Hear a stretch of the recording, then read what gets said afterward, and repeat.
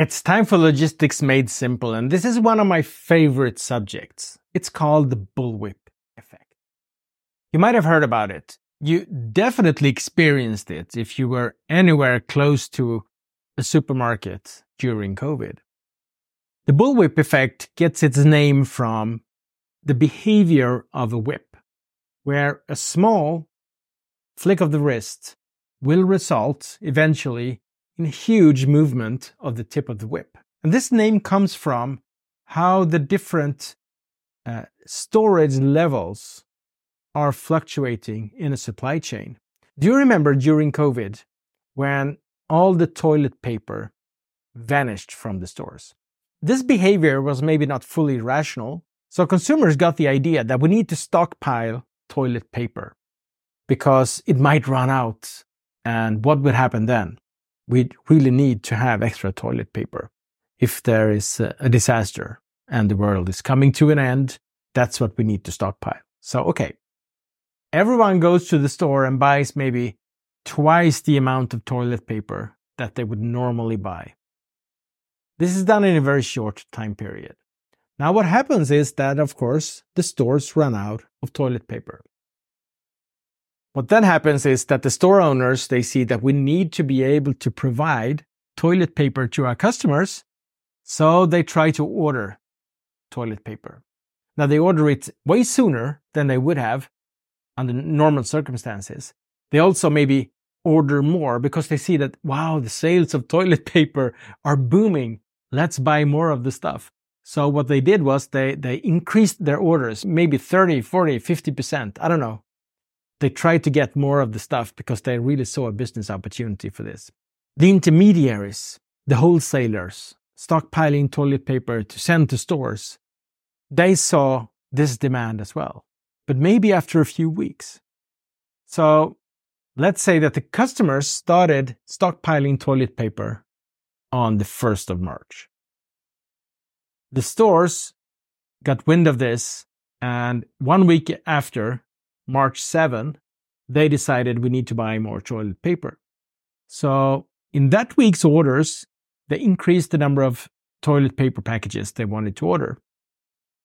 And the wholesalers, maybe 1 week after that, realized that, hey, we are going to run out of toilet paper because everyone is buying more than they should. They then, after 3 or 4 weeks, go to the factories manufacturing toilet paper saying, hey, you need to ramp up your production because we need more.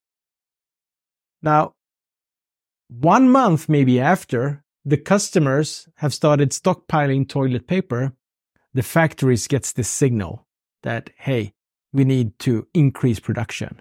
So they put another extra shift in production. They double their production capacity maybe to make sure that everyone gets the amount of toilet paper they need. The real demand was actually unchanged. It's a very predictable product, toilet paper. We know more or less exactly how much toilet paper each individual consumes over a period of time. So this maybe irrational urge to stockpile toilet paper in the beginning of COVID turned out that maybe a month later or even longer, you had huge fluctuations in the stock levels of wholesalers, production volumes of factories, and you ended up with shortages. And I don't know about you, but a year after COVID hit, there were still massive stockpiles of toilet paper in the large supermarkets. And with different brands from other countries, they vacuumed the market to get more and more toilet paper. Looking back, if you look at the stock levels of the individual store, you can see that from a normal level, they went down to zero. People were stockpiling toilet paper. Okay, let's overcompensate. Let's buy more next time.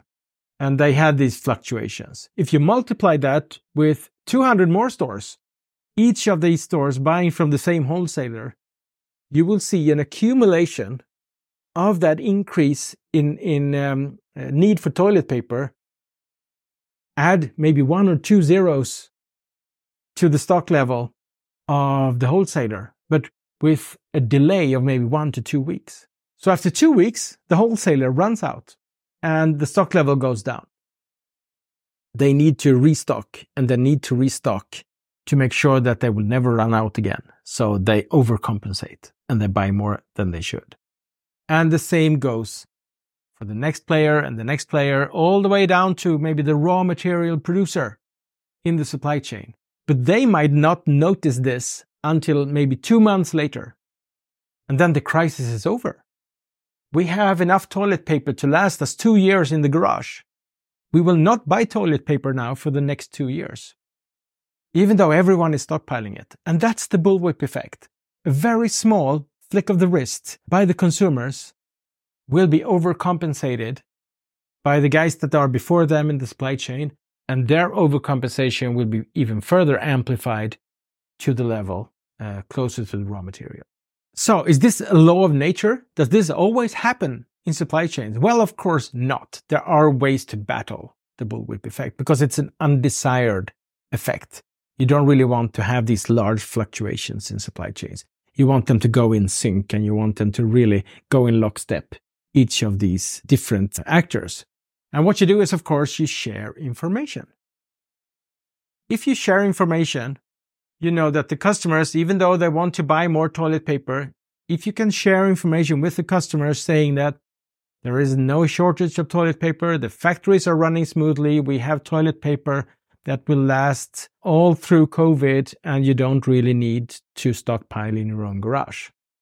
That might have mitigated this behavior. You also can share stock level information between different actors. So let's say you have a short increase in demand of toilet paper. Let's say that the factory, who were previously 1 month behind in this process, let's say that they have a direct connection to the stock levels of the individual stores in the system. They can see, okay, we have an unnatural consumption of toilet paper now, but we also see that we have enough accumulated stock levels downstream in the system, so we really do not need to ramp up production. And that goes for all the other actors in the system. If they share data between them, they can mitigate the negative effects of the bullwhip. This is very much harder than it looks. And this is at the core of when we talk about supply chain management, to really see the chain as one system, not a series of connected individual systems that only communicate with each other when they want to order something. If you really want to try this out, there is actually a game you can play to experience the bullwhip effect firsthand and how to mitigate it. It's called the Beer Supply Chain Simulation Game. And it's developed for people to get an understanding of the bullwhip effect and how it can be mitigated. Search for the Beer Simulation Game. It has nothing to do with drinking beer, but it's a supply chain simulating the supply of beer to consumers from factories. It's well worth a try, and you will experience the bullwhip effect firsthand. And as always, hit like, subscribe, tell your friends, tell your family that there is a channel producing logistics made simple videos. And please contact me if you have more suggestions on what I should focus on next.